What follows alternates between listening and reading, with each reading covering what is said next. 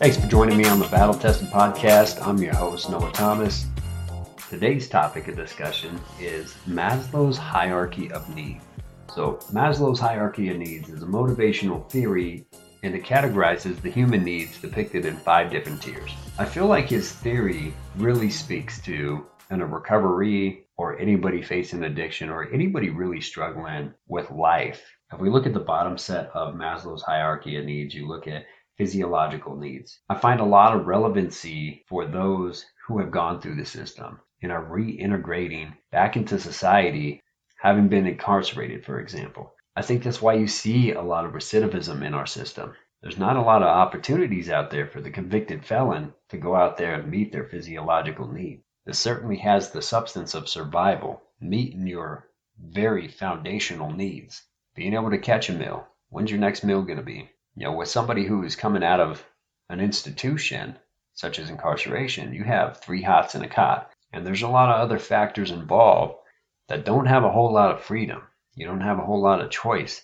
You got political factors that are going on in the background, the compliance factors, and it's easy for that to become normalized for a lot of individuals. And by normalizing this type of a routine, there's an adoption of a mindset where one becomes institutionalized. And the ability to break free of that mindset and to grow into some of these other tiers that we're going to talk about is awfully difficult when they have to do it on their own. The resources aren't necessarily laid out in an appropriate way to have an individual succeed. It's awfully difficult for an individual who has been very disconnected from the outside world to be thrown into the outside world and expect them to survive with any level of success, and to be held to this great expectation of maintaining continued compliance. That same process holds true for both the addicted individual and the convicted individuals. Let's take a look at some of these 5 stages.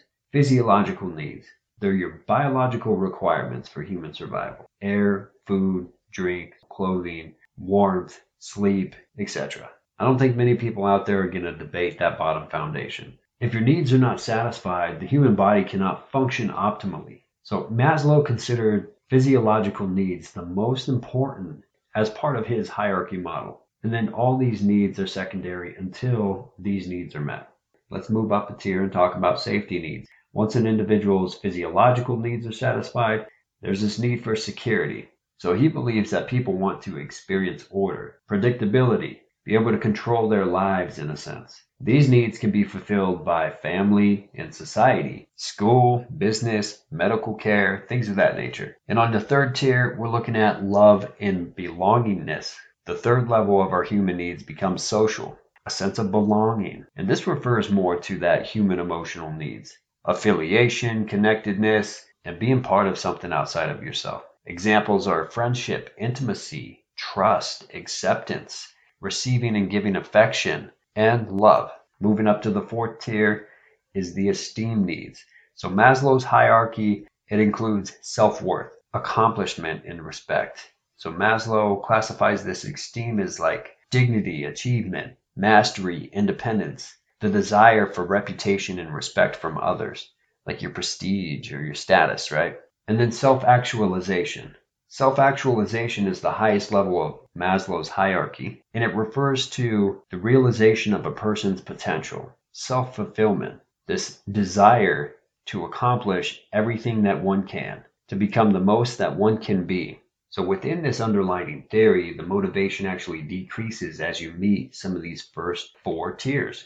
And we're not talking life experience yet, and how that also plays into affecting your physiological safety, love and belonging, and esteem needs. If we're talking about divorce or loss of job, this may cause an individual to fluctuate between these levels of hierarchy. So the underlying principle that I'd like to get into is that Maslow's hierarchy is premised on the idea that human beings are motivated by this hierarchy of needs. Abraham Maslow stated that human motivation is based on people seeking fulfillment and change through personal growth. Self-actualized people are those who were fulfilled in doing all they were capable of doing. Maslow's belief of his own theory evolved over time. For Maslow, A person is always becoming. It never remains static in these terms. In self-actualization, a person comes to find a meaning to life that is important to them. As each individual is unique, the motivation for self-actualization leads people into different directions. Maslow believes self-actualization could be measured through the concept of peak experiences. This occurs when a person experiences